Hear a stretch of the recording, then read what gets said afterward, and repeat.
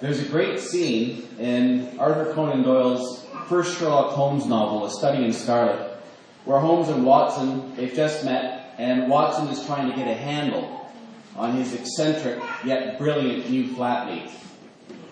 What he soon learns is all Sherlock Holmes really cares about, his consuming passion to which he invests all his faculties and time, is crime and crime detection.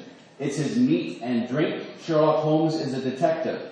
Dr. Watson writes of Holmes, of contemporary literature, philosophy, and politics, he appeared to know next to nothing.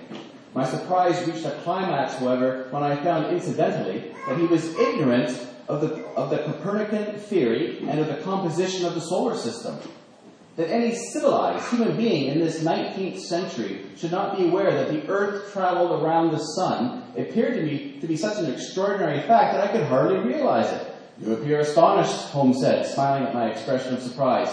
Now that I do know it, I shall do my best to forget it. To forget it?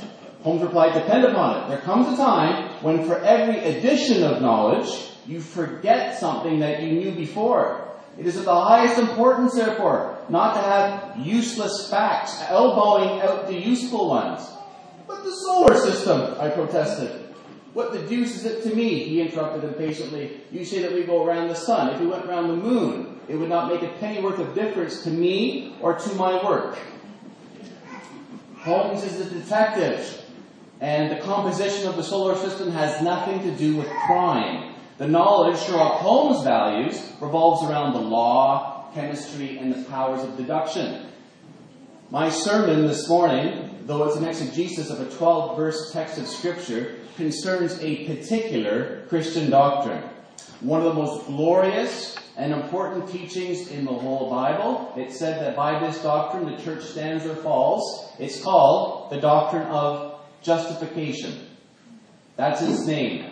And no matter where you're at this morning, religiously speaking, no matter the baggage or the beliefs you've come with today, Christian, non-Christian, whatever, this sermon is for you. But perhaps you're thinking, justification? What possible bearing can that teaching have on my life? It's like studying the mating habits of aardvarks. Won't it just elbow out important stuff that's already in my brain, stuff that's of practical importance? Friend, let me tell you why you must understand this biblical teaching. Because justification is the means by which guilty sinners are reconciled to the holy God who created us. The God we've rebelled against in our sin. Justification is the opposite of eternal condemnation. This is no trifling matter. We're not asking how many angels can dance on the head of a pin here. This is knowledge that we cannot live without.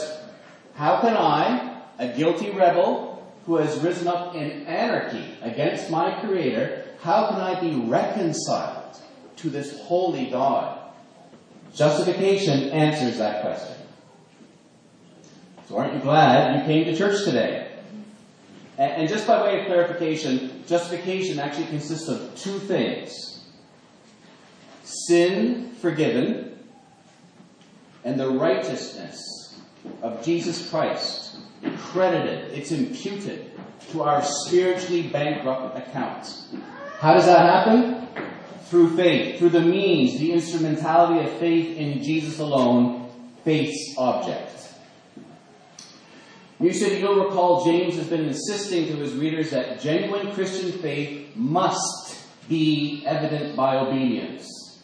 So if we're the sort of Christian who is content to rest with a half-hearted, compromising faith, if we're double-minded Christians with a divided loyalty of soul, then James tells us, he has been telling us, we need to repent. Every believer must be quick to listen and slow to speak, and slow to become angry, because human anger does not produce the righteousness God desires. We must get rid of all moral filth and humbly accept the word planted in us, the word of the gospel. Because real Christians don't merely listen to the word and so deceive themselves. We do what it says. If we don't keep a tight rein on our tongues, James says, we deceive ourselves, and our religion is worthless. If we discriminate between rich and poor in the church, we become judges with evil thoughts, and we deceive ourselves. We must speak and act as those who are going to be judged by the law of Christ, because judgment without mercy will be shown to anyone who has not been merciful. That's the groundwork that James has been laying for our passage this morning. Genuine faith vindicates itself in obedient action. True faith is always marked by obedience, and only such faith, evidenced in works, will bring salvation. James presses that point hard. So hard, in fact, that in verses 12 to 26 of chapter 2, he appears to contradict the Apostle Paul's insistence that justification comes through faith in Jesus alone. In fact, James doesn't mention Jesus in our passage this morning.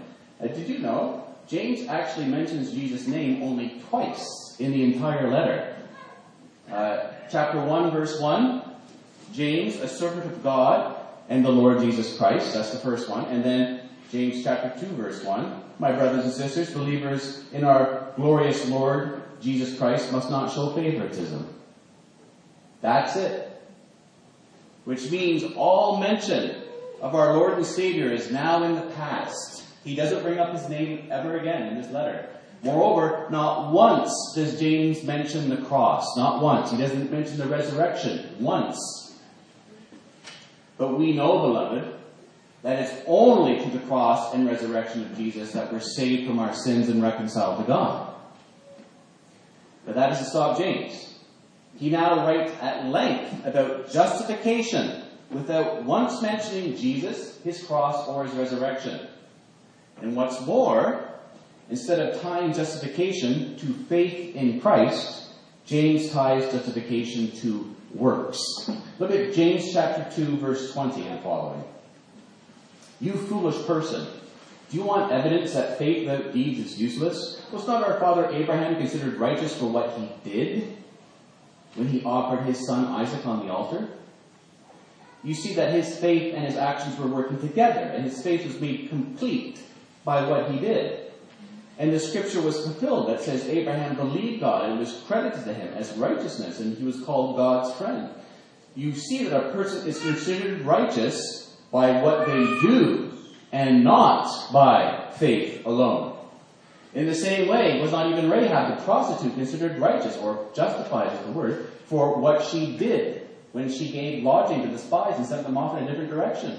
As the body without the spirit is dead, so faith without deeds is dead.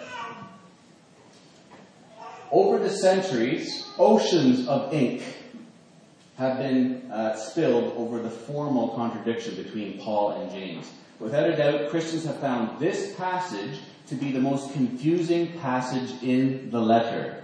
Don Carson notes this: many contemporary critics, skeptical that God has really spoken in the Bible, think the passages are irreconcilable, and that together they demonstrate that from the beginning there were disparate branches of Christianity with distinctive and even mutually contradictory interpretations. No, that's not true. At New City, we have a high view of Scripture. We believe that there are no real contradictions between the various writers of the 66 books of the Bible. There are no real contradictions because there is one author behind the whole, the Holy Spirit. Friends, if there's one mistake in the Bible, there may as well be 1,000. If there is one error in the Bible, it didn't come from the God of truth. God does not contradict himself. This is the word of the Lord. And taking the teachings of the Bible as a whole, it's very clear that God brings guilty sinners into a relationship with himself. and destines them to eternal life when we believe in his crucified and resurrected Son, Jesus the Messiah. Period. It's faith in the person and cross work of Jesus plus nothing which saves the sinner. Salvation is secured only by the death and resurrection of Christ, and we receive the benefits of our Savior's cross work and resurrection through the means of faith. Christians are not saved, hear this, because of our faith or on account of our faith, but through the means, through the instrumentality of faith. And faith's object, obviously, is the Lord Jesus Christ. Now, our text this morning is really the climax of James' plea for pure and faultless religion. He's mentioned that already. That is a genuine faith that vindicates itself in obedient action. And James tells us, regardless of how orthodox on a confessional level our faith may be, without works, without deeds, without obedience to God, our faith is no faith at all. It's a dead faith. It's a lifeless sham. It's no better, he says, than the faith of demons. Sure, our theology, it might be bang on, but without deeds, without the work of Christian obedience, we possess a bogus faith that cannot save. Real faith, beloved, is a faith that works. It's the working faith possessed by both Abraham the patriarch, the greatest figure in all of Judaism, and Rahab the prostitute, the despised Gentile outcast, and everyone in between who is in a genuine relationship with God through union with his Son. What we must see is that what James is combating is a religion that's mere ritual.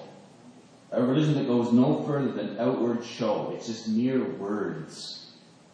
That's his main point, and he expresses it 3 times. Look at verse 17. Faith by itself, if it is not accompanied by action, is dead. Verse 20. Faith without deeds is useless. Verse 26. Faith without deeds is dead. That's his main point.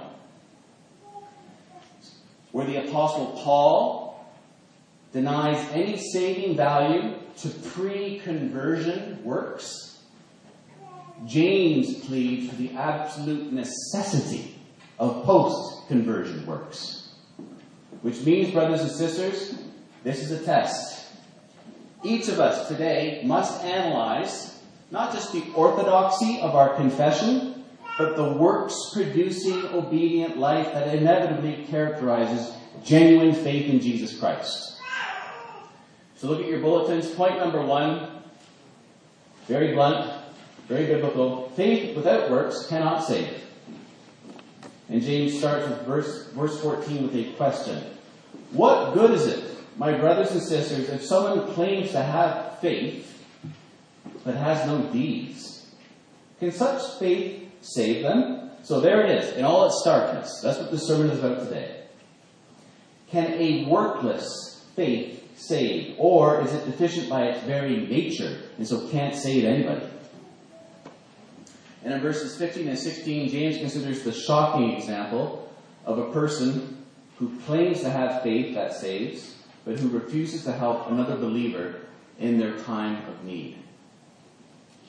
Look at verse 15. Suppose a brother or a sister is without clothes and daily food.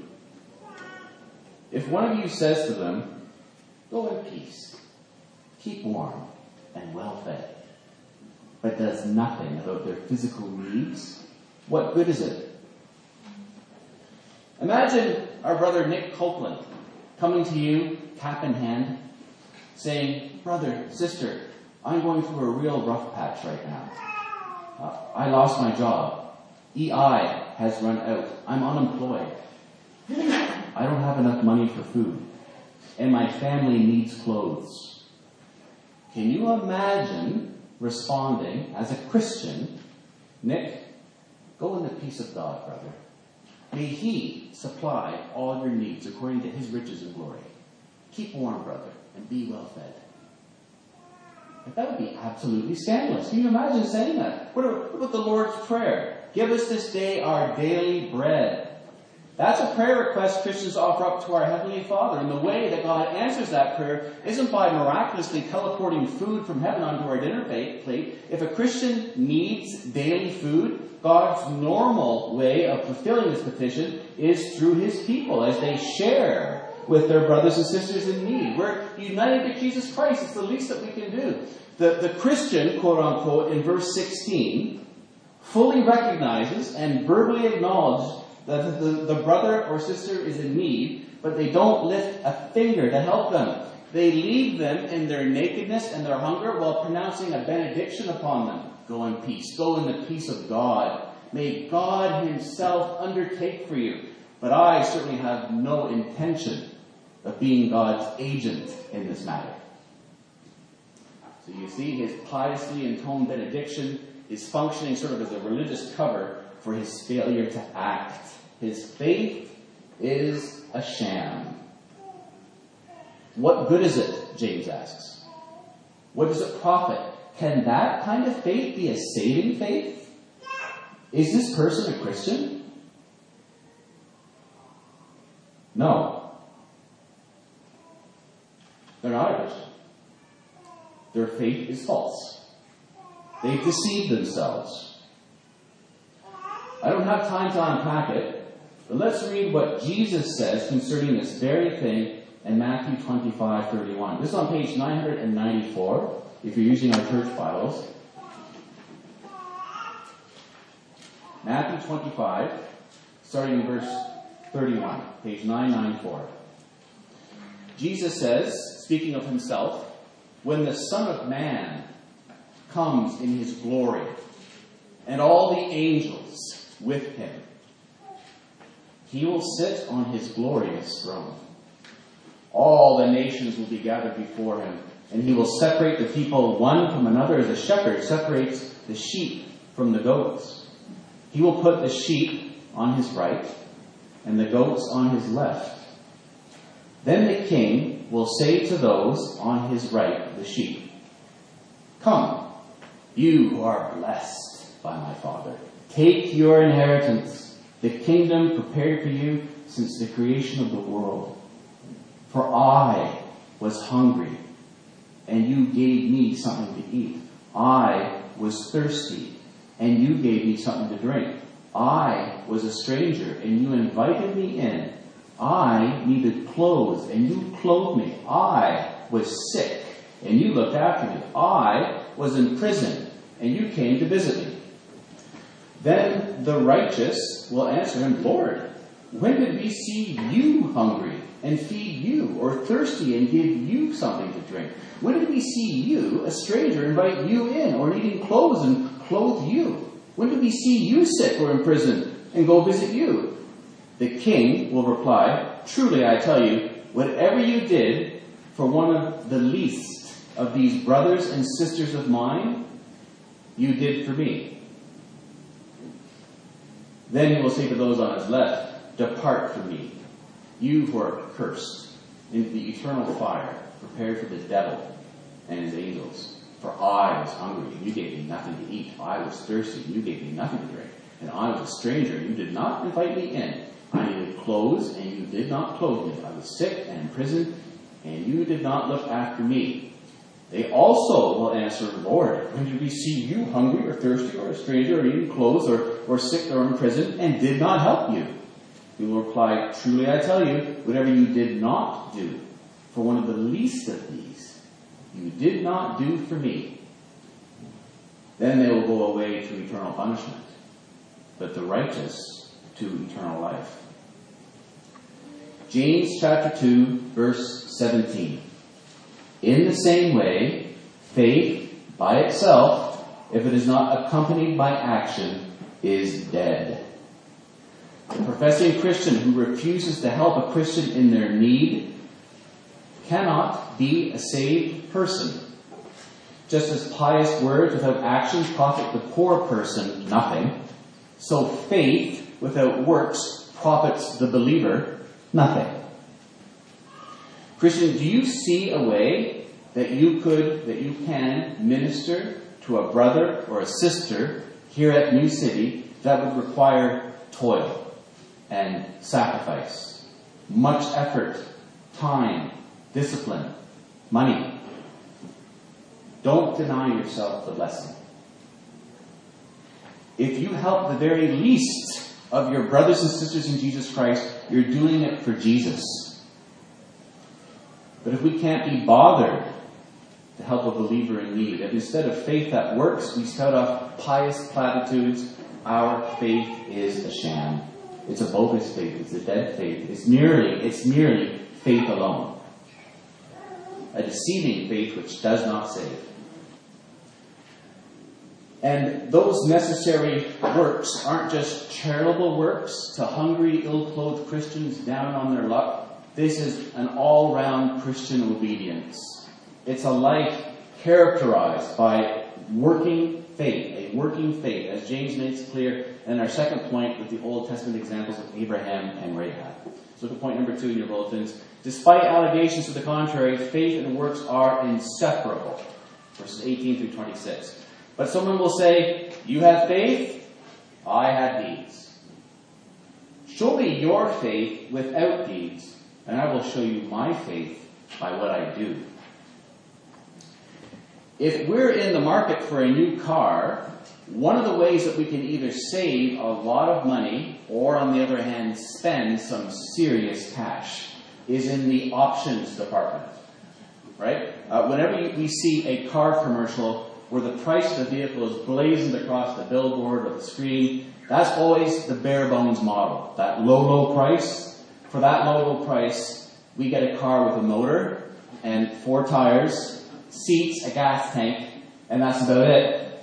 Any amenities which make driving tolerable are all optional extras for which we pay through the nose. So, if we're in the market for a new car, we're not just swimming in cash, we ask ourselves, do I really need heated seats? I mean, they're awesome, but do I need them? Do I really need a sunroof? I would like one, but I don't. Do I need it? Those things are nice. They're not essential. They're optional. Beloved, faith and works are not optional gifts which a Christian may or may not have. Our understanding of the new birth is terribly, terribly warped if we can think, well, some Christians have faith, other Christians have works. No, faith and works are part of the same base model salvation package. They're like the motor and tires. A faith that works, that's what it is. Motor and tires. If you don't have a motor and tires, you don't have a car, friend. And if you don't have a faith that works, you don't have pure and faultless religion. What James is teaching in verse 18 is this. You say you have faith. How can you show me your faith if you don't have good deeds? Genuine biblical faith inevitably will be characterized by works. I will show you my faith by my good deeds. That's what he said. Which is another way of saying good doctrine by itself is insufficient. I mean, after all, even the demons in hell are monotheists. Look at verse 19. You believe that there is one God. Good. Even the demons believe that and shudder. See, what's required here is a faith that moves beyond the faith of demons. Is that your faith, Christian? Is your faith distinguishable from the faith of demons? I mean, I pray it is. You might be a 5-point Calvinist with your eschatology worked out for the last week of Daniel 9, and your ecclesiology the envy of Mark Dever. But if you have a workless faith, then the demons of hell can match your theology point for point. The demons in hell tremble at the truth of the same doctrine that you believe, and yet they remain condemned. What's required is a faith that works. What's required is faith like the patriarch Abraham and faith like Rahab, the prostitute. And now James introduces the subject that will occupy the rest of the chapter. Things shift into high gear at this point in the city, and I've done my very best, God's grace assisting me, to lay this out in as easy and as accessible a way as I know how. But we're going to have to pay close attention to these last 6 verses. This is glorious stuff, but it's dense. Verse 20, you foolish person. That's to say, you sinner, living in moral error with sin-blinded faculties. You foolish person. Do you want evidence? Do you want biblical evidence that faith without deeds is useless? And so James appeals to the greatest figure in Judaism, Abraham. Verse 21, was not our father Abraham considered righteous or justified for what he did when he offered his son Isaac on the altar? Now, if we're going to go off the rails interpreting what James is teaching, it's going to be right here. Bold as brass, James writes something which seems to contradict the Apostle Paul. According to James, it was Abraham's action of willingness to sacrifice his son Isaac that justified him in God's eyes. Abraham was justified for something he did, a work, not through faith alone, which seems to contradict a text like Romans 4, 2-4. This is the Apostle Paul writing. He writes this: if, in fact, Abraham was justified by works, he had something to boast about, but not before God. What does Scripture say? Abraham believed God, and it was credited to him as righteousness. Now, to anyone who works, their wages are not credited to them as a gift, but as an obligation. James 2:21. Was not our father Abraham considered righteous for what he did, literally justified by works, when he offered his son Isaac on the altar? Or skip ahead to verse 24. You see that a person is considered righteous by what they do and not by faith alone. In the same way, was not even Rahab the prostitute considered righteous, justified for what she did when she gave lodging to the spies and sent them off in a different direction? Folks, don't want you to worry. There's a very, very easy explanation for all of this. But what we need to understand, and I've set this out for you in the sermon notes, is that Paul and James are using the term justify in different senses, and each man has biblical warrant for doing so. Justification, in the writings of the Apostle Paul, refers to how a person gets into a relationship with God. It's through the means of faith alone. In Christ alone, faith's object. Not works, not deeds. When Paul speaks of justification, he means the initial declaration of a sinner's innocence before God. That last day judgment verdict, when Jesus separates the sheep from the goats, that judgment verdict is brought forward to the present day. And Christians here and now are declared righteous by God. It's a legal declaration. It's forensic. So in Paul's usage, I was justified 25 years ago. When were you justified? Have you been justified? Sin forgiven. The righteousness of Jesus Christ imputed to you, credited to your spiritually bankrupt account. Have you been justified through faith in Jesus Christ? I'll just give, in James though, James takes a different approach. In James, justification means to vindicate at the last judgment before God and then also before other people.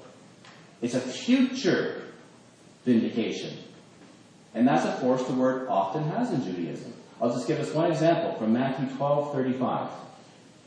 Good people bring good things out of the good stored up in them. And evil people bring evil things out of the evil stored up in them. But I tell you, Jesus says, that people will have to give an account on the day of judgment for every empty word they have spoken. For by your words you will be justified. And by your words you will be condemned.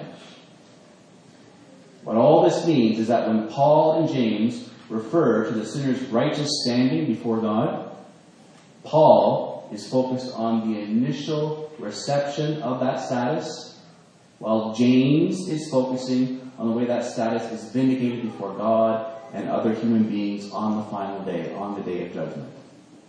Likewise, in Romans and Galatians, Paul uses Abraham as an example of faith proving initial justification, while James uses Abraham to refer to final eschatological justification. And that's really the interpretive key to the whole passage. If we understand that, and that the faith James often speaks of in this text is bogus, not a genuine faith, then we're not going to run into any problems. There is no contradiction. It's still a dense text, but there's no contradiction between James and Paul. So, verse 21. Was not our father Abraham considered righteous for what he did when he offered, or having offered, his son Isaac on the altar? The sacrifice of Isaac takes place in Genesis chapter 22. Josh read us that text earlier. You'll see why in a moment, but it's important we keep the historical chronology in Abraham's life in mind when we read this. That happens in Genesis chapter 22. James is saying the sacrifice of Isaac in Genesis 22, this is one of those works that was instrumental in Abraham's final justification. This event was typical of his whole life of obedience. In Abraham's sacrifice of his son Isaac, we see a working faith. James he's not saying the sacrifice of Isaac is the moment when Abraham, in the sense that Paul uses the term, was justified. When Abraham was about to kill his own son, in an obedience to God's command, that was the moment that God declared the patriarch to be justified, to be righteous. No. Keep the chronology in mind. Abraham had already been declared to be righteous by God 7 chapters earlier in Genesis chapter 15, verse 6. Years before. Josh read us that text too. Look at Genesis 15:6. This comes before Genesis 22. Abram believed the Lord, and he credited it to him as righteousness. By zeroing in on the sacrifice of Isaac in chapter 22, James is zeroing in on an experience of Abraham's life years after God reckoned Abraham's faith as if it were righteousness. That's super important.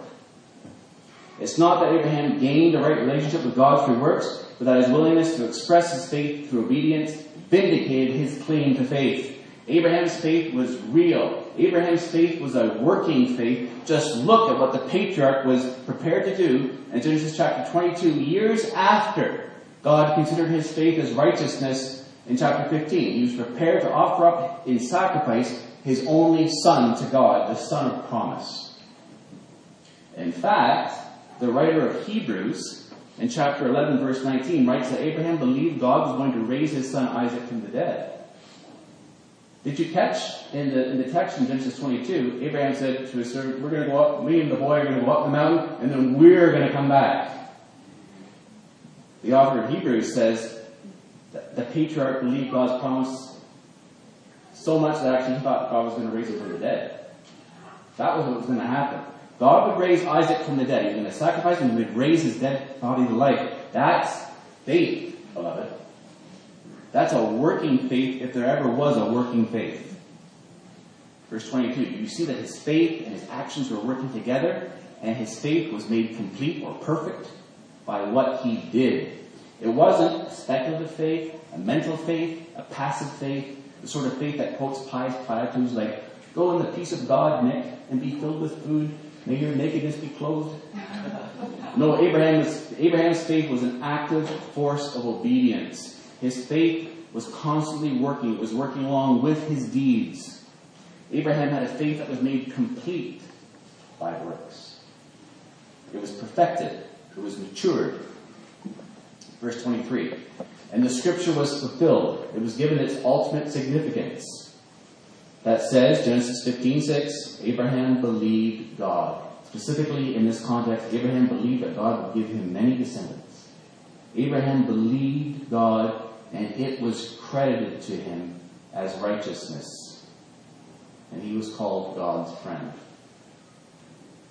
You see, Genesis 15:6 finds its ultimate significance and meaning in an event which typifies Abraham's whole life of obedience. That day when Abraham was prepared on God's order to kill his beloved son, his only son, the son through whom God had promised Abraham his descendants would come, and through whom the whole world would be blessed. Through whom would come Jesus Christ, the one who would crush the serpent's head.